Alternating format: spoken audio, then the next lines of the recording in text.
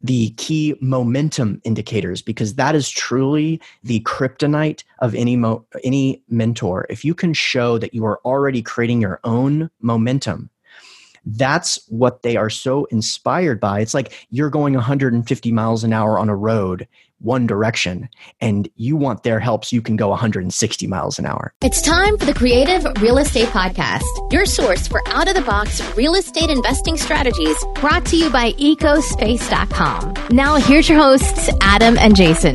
Welcome back to the Creative Real Estate Podcast. I'm your co-host, Jason J. Lou Lewis.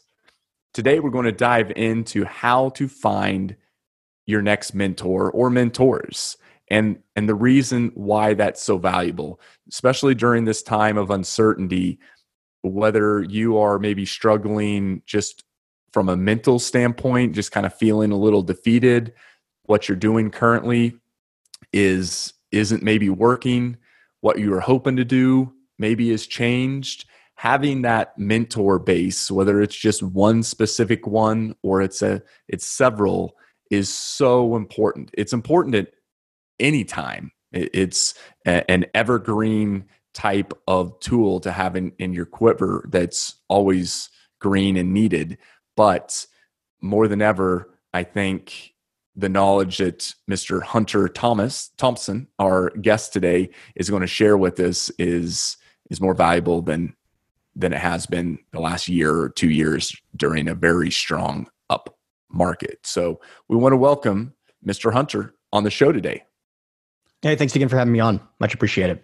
Yeah. Well, before we dive into that, we always like to go back in a little about you personally and learn about you and your real estate career. So let's dive into that first time that you did a real estate deal or you got engaged in the real estate world where you knew, hey, wow, the power of real estate and the passion of real estate is there. Yeah, sure. So, I was very much insulated from the crash of 2008. I was still in college at the time. And so when 2008 happened, it was a kind of a green light for me to engage with and study the world of finance. And so I went all in on education, focused on the stock market, bonds, learning about algorithmic trading and day trading, and also value investing. Was just absolutely motivated by and inspired by guys like Warren Buffett, obviously, Charlie Munger, et cetera, and started investing, based on the discounts that were in the market at the time and the distress that was in the market at the time, and saw legitimate proceeds and returns generated from that strategy, like most people did that started in 2008.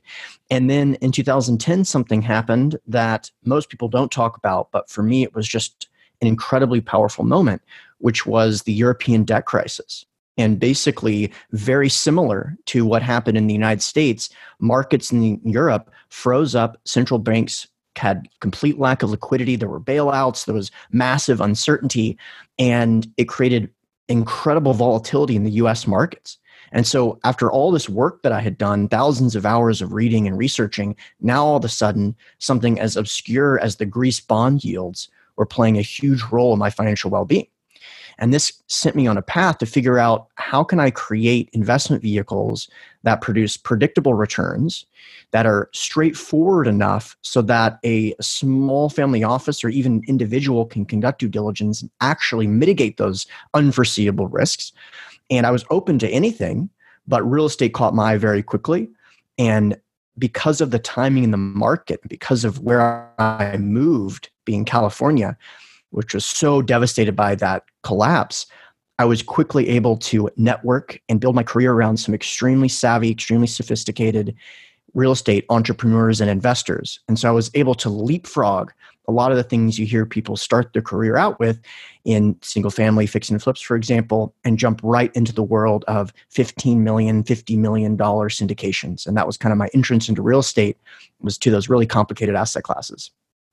Yeah, because you are the founder currently, or you have been and currently, of ASIM Capital, which is a private equity firm based out of LA. And you've overseen and directed the purchase of, I think I'm seeing this right, 90 million? That's right. Yes, of commercial real estate across a variety of asset classes. So that's a big number. and that's a lot of single family houses that you would have to do to get to that number. So yeah, tell us a little bit more about getting to that number and why you chose to maybe leapfrog the single family route and go right into ASIM capital type private equity plays. Yeah. So first of all, it's a great question. I think that part of it is all the reasons that I'm sure a lot of your listeners are familiar with, in the sense of the scalability. Rod Khleif, guy that has a really popular podcast, just puts it simply: there's too many addresses in single family. There's so many addresses that it's hard to get that scalability. If you can have one manager manage 200, properties or equivalent of being houses in one address, it's going to be a lot more scalable. The infrastructure is just much more representative of something that can produce wildly lucrative gains for a relatively comparable or more favorable amount of work. On the other side of that, from a personality standpoint, I just found myself much more drawn to relying on extremely sophisticated and savvy individuals that stand to gain millions of dollars if they execute correctly. When I invest in a commercial real estate deal, an operator may stand to gain $5 or $10 million if they really execute and hit a home run for their investors. And that attracts extremely savvy people with institutional quality backgrounds and people that have gone to business school. And that was just an audience that I had much more rapport with naturally, just from the way that I like to conduct myself and the way that I like to be perceived. So that was a personality fit and an economics and viability standpoint fit. And so that's the reason that I started investing like that. And then ASIM Capital is basically a vehicle through which investors can invest alongside me in the investments that I'm making for my own personal portfolio. And the iteration of the business has changed significantly since those early days, where now we joint venture with operating partners and have a much more integrated approach. But originally, the founding of the business was basically I had found a way to invest and a vehicle through which to invest, and wanted my friends and family members to participate. Now, just to jump from the beginning to the end, that purchase amount that you just highlighted, my first capital raise was an absolute failure.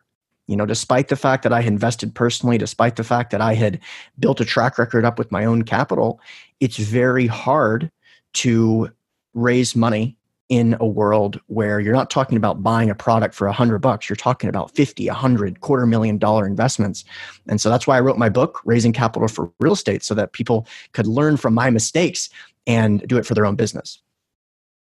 Yeah. So tell us about a couple of those mistakes. Maybe talk us through. You said a failure. So a lot of times people, especially on podcasts and anytime they're putting themselves out there, only tell about the big wins. So maybe this is an opportunity if you'd like to share maybe what went wrong.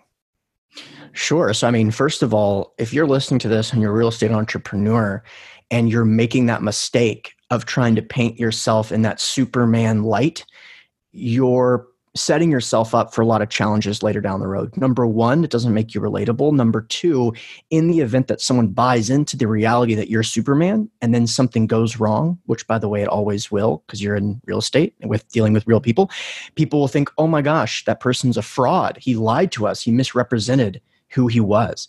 And so I start off my book, which is a book about how to be successful in real estate. I started off by telling a story about me having a luncheon where I invited a bunch of friends and family members. All were accredited investors. They had to be to attend the luncheon. There was 30 of them that ended up coming, so $30 million in the room probably, or something close to that. And I gave this presentation, a presentation that I was very confident in and would have given today. And at the end of the presentation, I gave out each person a piece of paper to write how much they wanted to invest.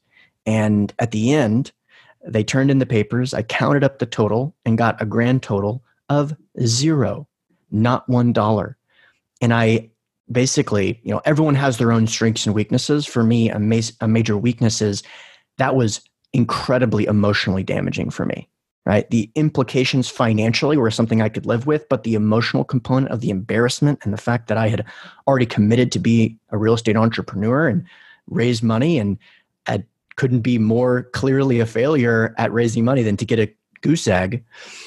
It took me about 6 months to figure out what had gone wrong. And the key takeaway was that room was filled with people that were already successful that had never really contemplated invested in real estate. And I realized I never wanted to try to convince someone to invest with me. I wanted them to be attracted to me. I wanted them to be so eager to invest that by the time they got to talk to me, all they wanted to know was, do I actually exist, and what the routing instructions and wire instructions were. And that may sound like an infomercial, but that's the reality of my business today. And the book is about how to put yourself in a position so that you never have to convince anyone to invest with you, because they'll be lining up to do so.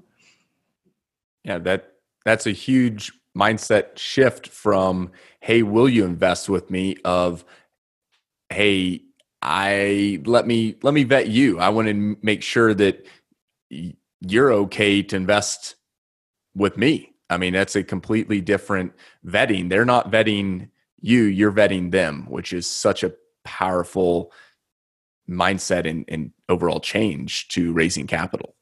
That's exactly right.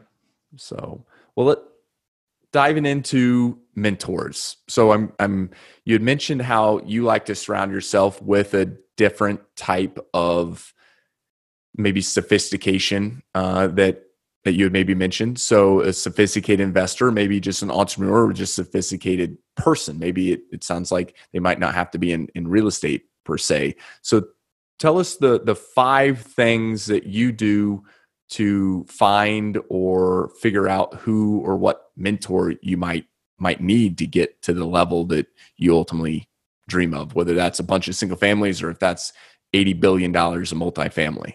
Yeah. So first of all, I'll say this strategy and focusing your efforts on getting someone to give you the playbook is the absolute best skill that you can develop as anyone who's interested in bettering yourself, whether it be through your relationships with your family, whether it be through entrepreneurship, whether it be through anything that's important. If you can identify someone who is best in class at that particular thing and encourage them and inspire them to straight up give you their roadmap to their own success in that arena, it is an incredibly powerful tool. And the key there is to inspire them, right? The key there is to identify them, find out how similarly they are participating, in my case, in real estate compared to how you want to participate, and then find a way to inspire them to give you all the details.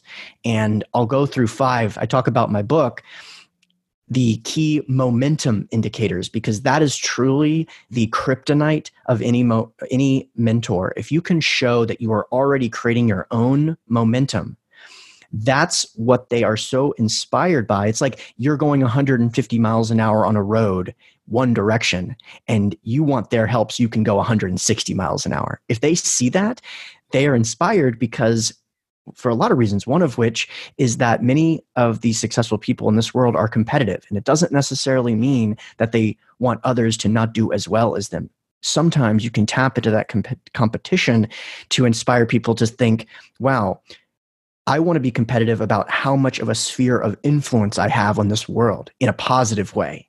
And that's the type of person you want to learn from, in my opinion.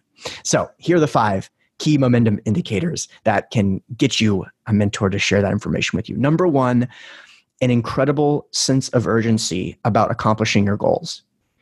That alone can get you very, very far. If you can just show someone that you have a clearly identified set of goals and that you will act very quickly in pursuit of those goals because you have a sense of urgency. Things are time-bound in this world, and anyone that's accomplished anything of merit, they have done so at a pace that is just breakneck. And this is something that's reoccurring over and over again from the people that I've interviewed on my show and otherwise.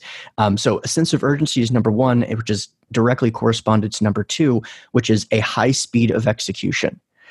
Everything from how quickly an idea goes from concept to being completed, the quickness of that is directly related to the quickness in which you will accomplish your goal. I'll give you just a simple example. If you are listening to this and you have made the decision that you need to open an LLC to start your business, the speed at which you open that LLC is like directly related to how fast you're going to accomplish what you want to accomplish in this sector, because Your success compounds on itself in the same manner that interest compounds on itself. So you can be one of those people that's compounding at a 90% per year rate, or you can be compounding at a 4% per year rate. So those first two are just really, really powerful. I'll stop for a second, but those alone will get you very far. Oh, I love them. I'd love to dive in to spend an episode on each one of these, which I think we easily could. Quick question before, actually, I don't want to lose momentum. Sure. I'll ask a couple questions. This is great. We have a lot of guests on here, and I'm intrigued at these 5 as much as I have been of any 5 things. So because I love mentors. That's where I got to be where I am is mentors and people that are much smarter than I am helping me. So number 3, let's just dive right in. Sure. Attention to detail and a high demand for excellence.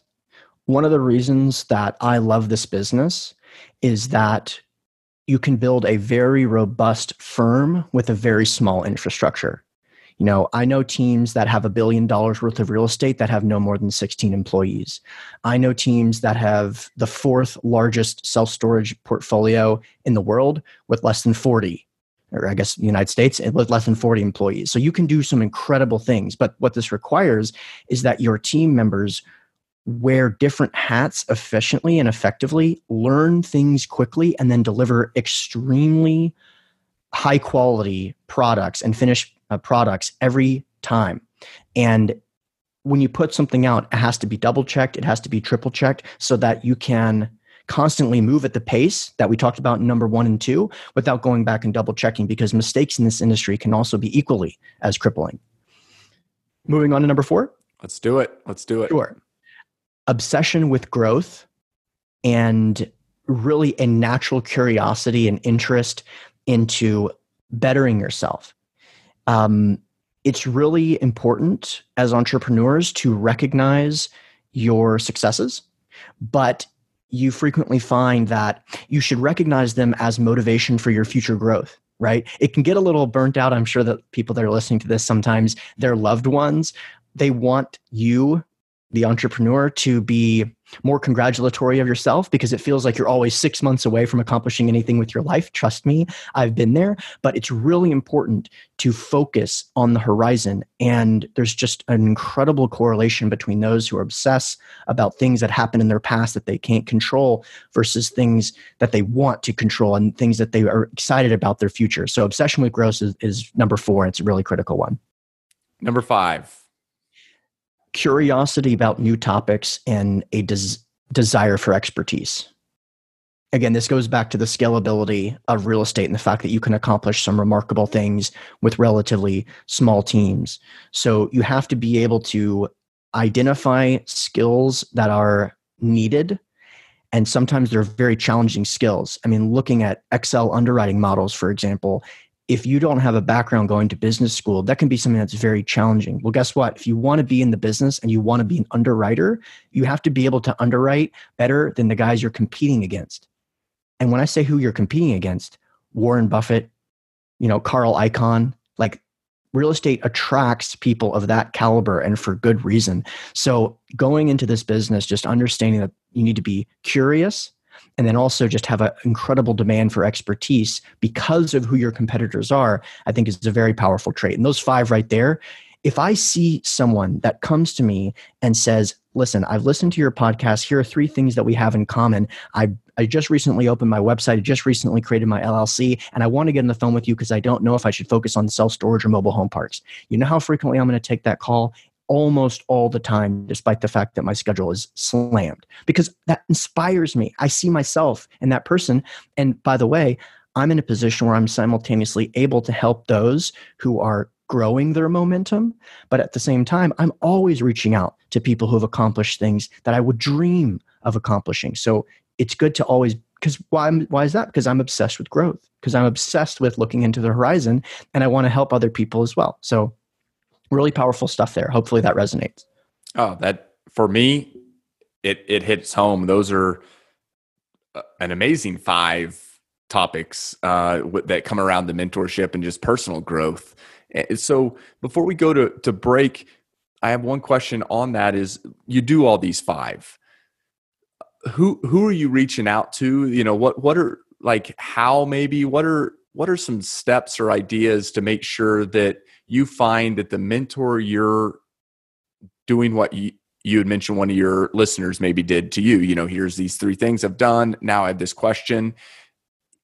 How do they make sure that you or whoever they're reaching out to is the right person? Because you said that you like to surround yourself with certain individuals. So maybe that they need to find out who their individual themselves is before they can find out who they need as a mentor. Or does that matter? It might not even matter.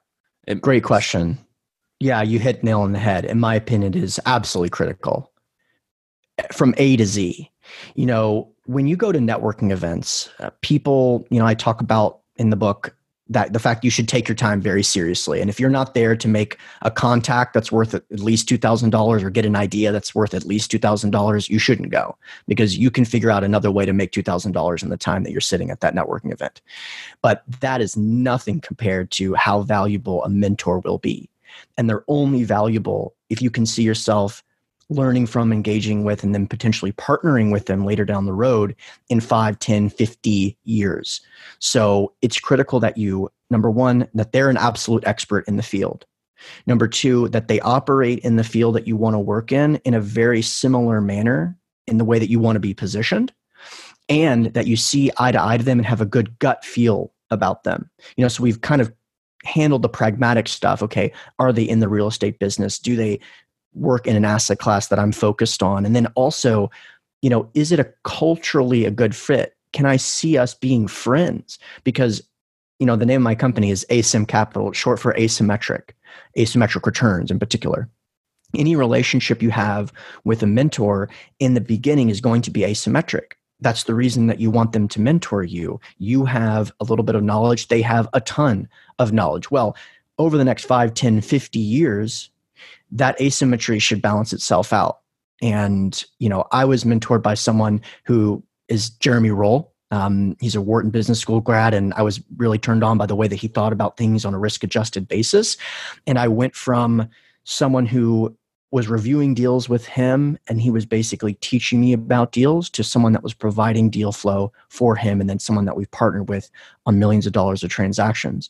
So that's a great example. So you want to be able to give back later down the road and put yourself in their position. They're making a huge investment of their time, but the goal is to eventually have that symbiotic relationship so that both of you guys can grow together. And that's when it's really fun. Yeah. And then you rinse and repeat, and you become the mentor down the road, and you're on the other side of the asymmetrical giving. That's exactly right. Yes. Well, super excited to what we've learned. Let's take a quick break, and then we're even going to dive in a little more with the final 5, Mr.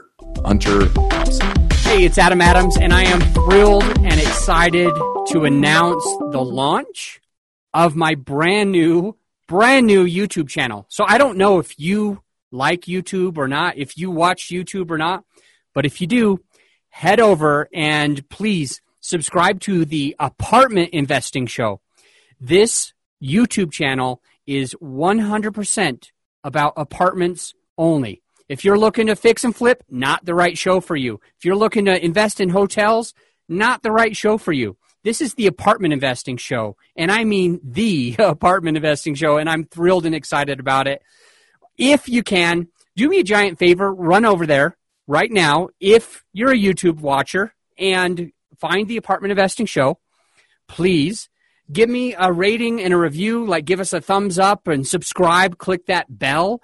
We're going to be pushing out some amazing content on the YouTube channel.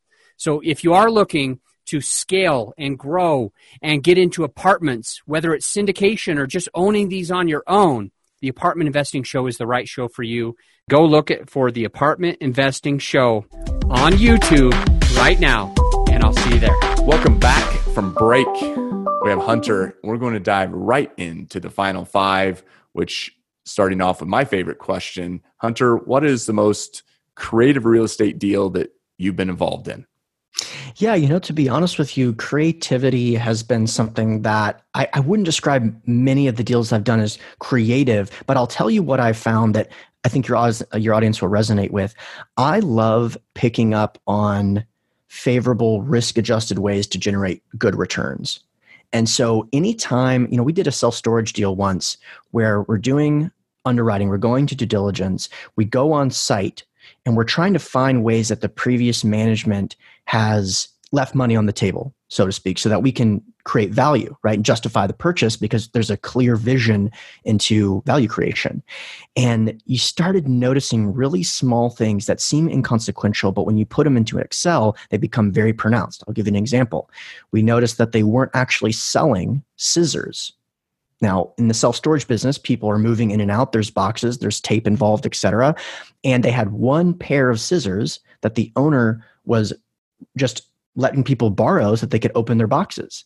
Now, that's probably a $15 pair of scissors. And even if you have to buy it for $6 and sell it for $15, it's whatever, a $7 margin. That seems like it doesn't matter. But when you see things like that, it starts to become very apparent that it's not just the scissors that they're doing that with, right? It's the fact that they're not requiring insurance. It's the fact that they're not actually raising rents when they should be. Obviously, that's a really glaring one. It's the fact that all the merchandise sales are probably not really operating at the efficiency that they should be. And if you can just do something like add mandatory insurance requirements on a self-storage facility, that can boost NOI by $1,500 a month, if not more. So when you're talking about a couple little things here and there, if I can get $3,000 a month in NOI multiplied by 12 divided by a 6 cap, we're talking about hundreds of thousands, if not millions of dollars created by these little nitpicky things that are just a matter of implementation as opposed to capital expenditure. So again, on a risk-adjusted basis, I really like that. That's great. It's kind of the non-creative. It's just the basics, getting creative by finding the bare minimum basics of how you can add value. Exactly. The ancillary income things are just seeing the value there through really standard practices of adding value to your tenant base. Great. Where do you see the market in 5 years, and where do you see yourself at that time?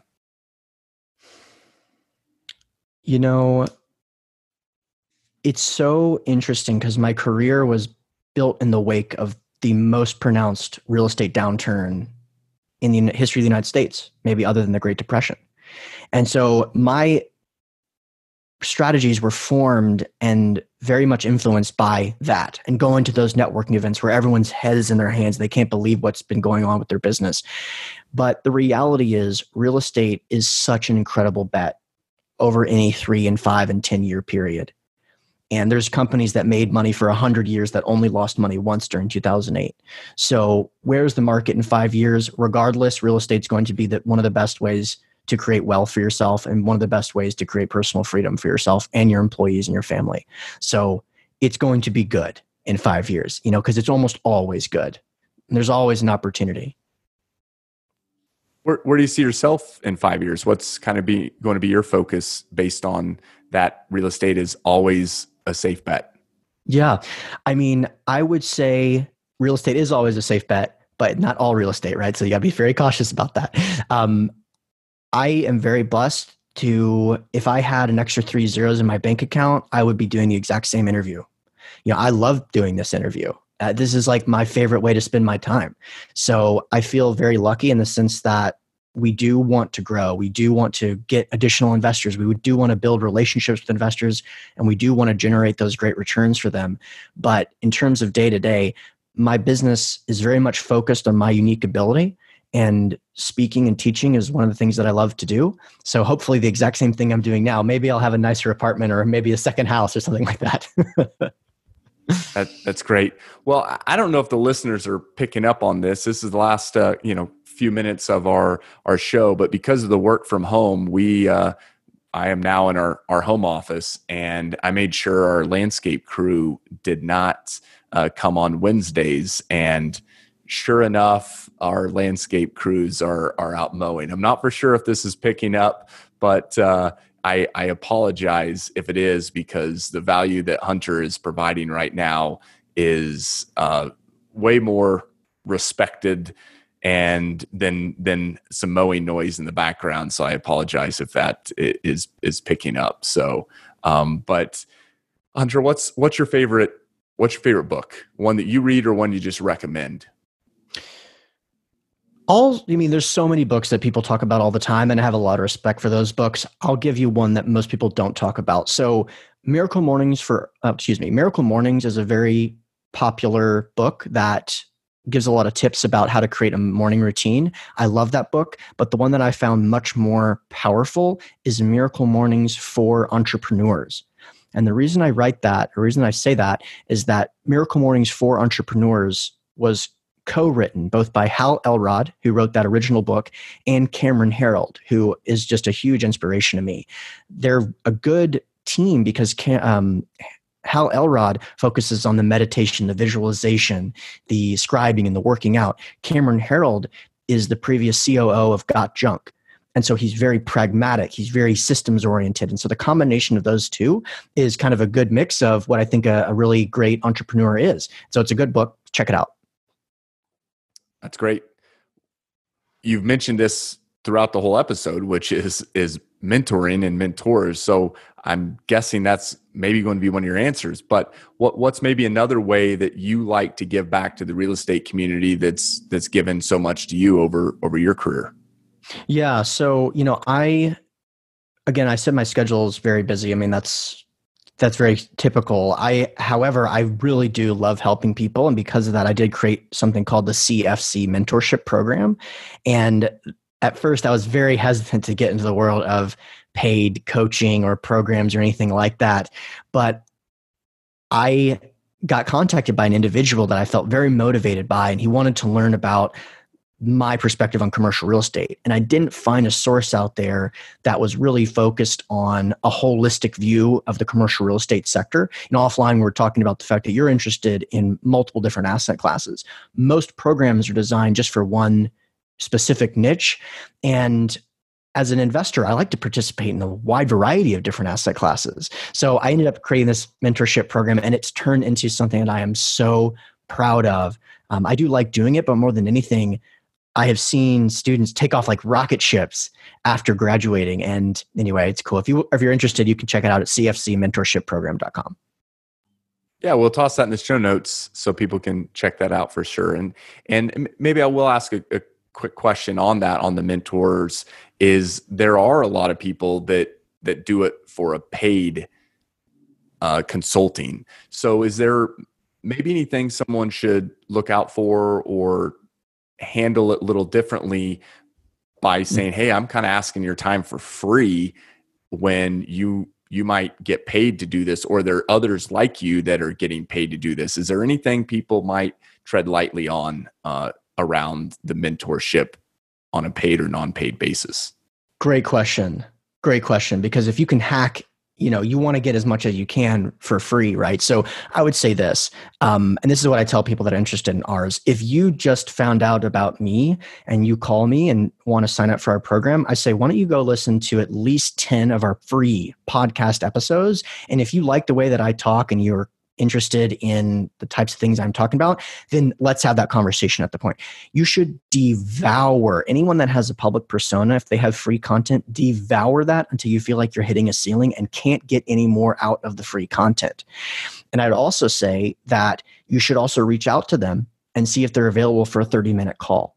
And in that call, the goal should be when I do those calls, because I will do a 30-minute call, I will just give them so much content and so much homework assignments and say, call me in a month if you finish this. Then if they've done all that stuff, I go, okay, listen, I've got this program and blah, blah, blah. Because I don't care how many people go through the program. What I want is the right people. You know what I mean? And that's anyone that's successful in this business. That's what they want. They want to surround themselves with the right clients, the people that build relationships for decades to come. So that's my suggestion. You are listening to this program. You are incredibly gifted with amazing interviews and webinars and podcasts all over the internet for free. So devour that. Identify someone who you believe is that person that we highlighted earlier, and you have a good gut feel about them. Reach out to them, see if you can get on a one-on-one call, and then go through the homework that they give you. You'll be in a good spot.